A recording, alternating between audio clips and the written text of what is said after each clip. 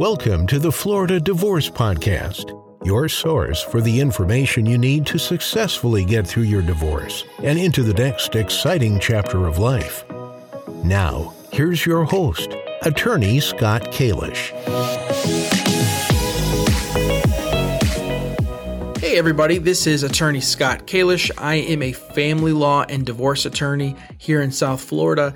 Today I want to talk to you about how we split up a 401k account or maybe a similar retirement account in a divorce. So let's jump right in. So the process of dividing up a 401k account is done in what's called the equitable distribution stage of a divorce case, which basically means this is the stage where a judge will split up assets and debts.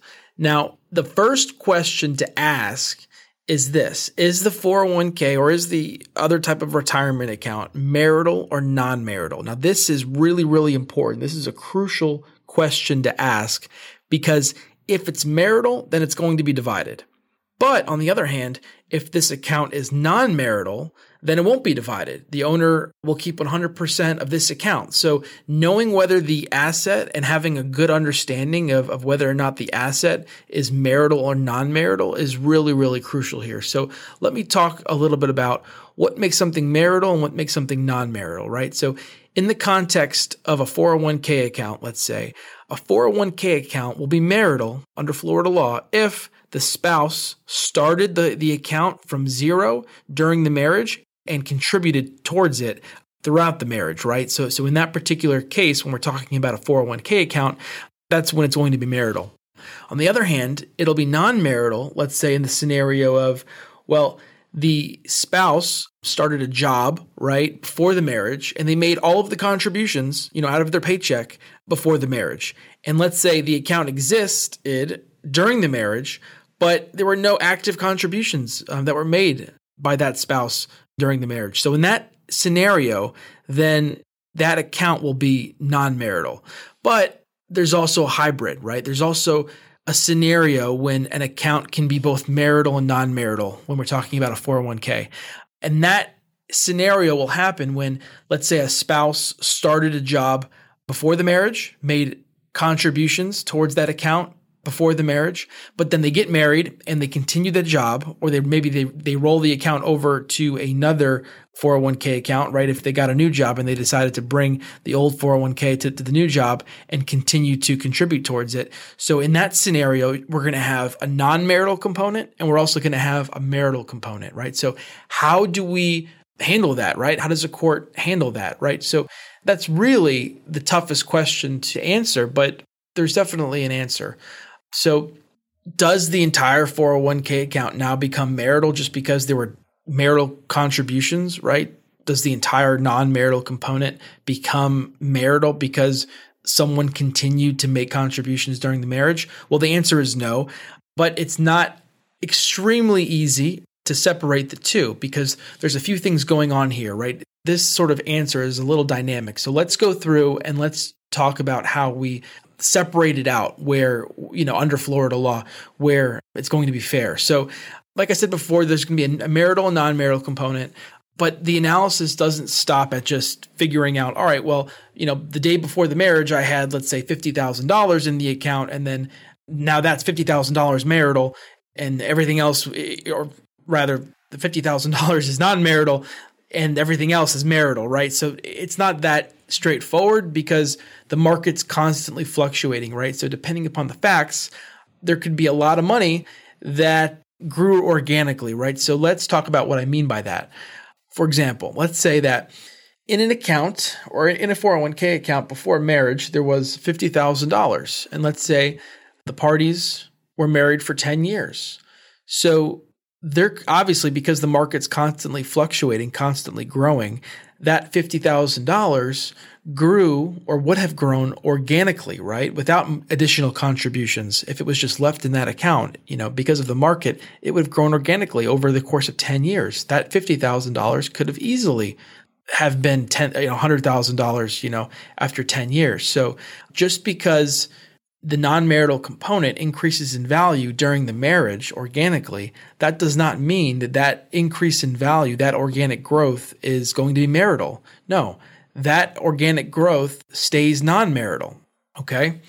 it's interesting how we get to this number, right? How do we determine what have been organic growth, right? And how do we separate that from the marital contributions and the increase in value of those marital contributions, during the marriage, the organic growth on the marital component, right? So typically, almost always, this is done by hiring a forensic accountant or another type of expert to analyze the specific account and determine what have been that growth on the non-marital component, and look at what the account was invested in and look at the percentage of growth over those particular years. And an accountant is going to come up with a number, right? A passive growth number on the non-marital portion of that account and say, okay, hey, the non-marital contributions together with the organic growth are going to be non-marital. Now, this exercise, having this done, is extremely valuable in a lot of cases.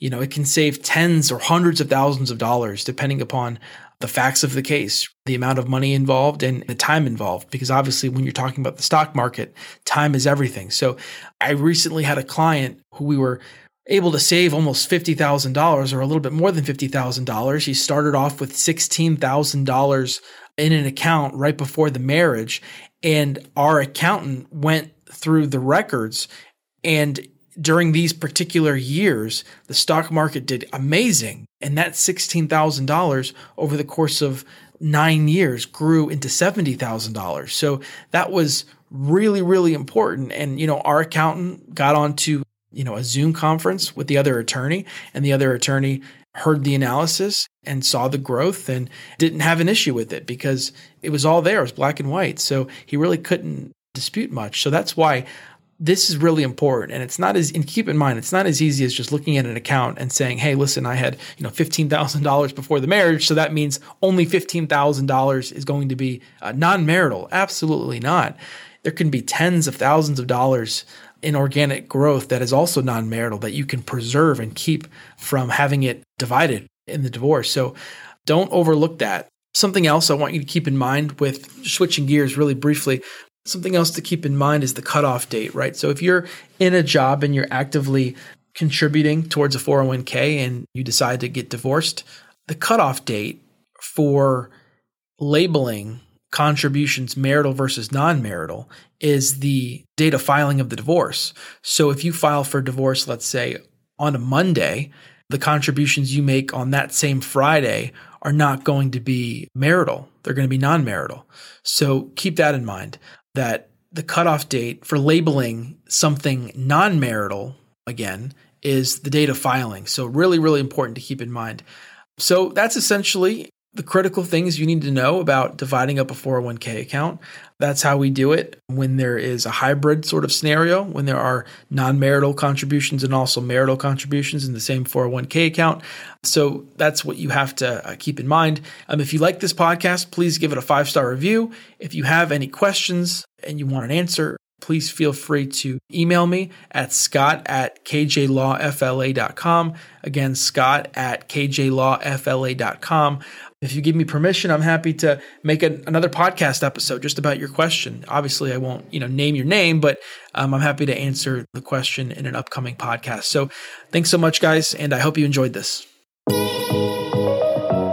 Thanks for listening to the Florida Divorce Podcast.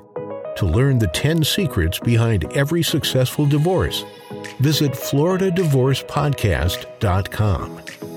If you'd like Scott's help in your divorce case, go to kjlawfla.com.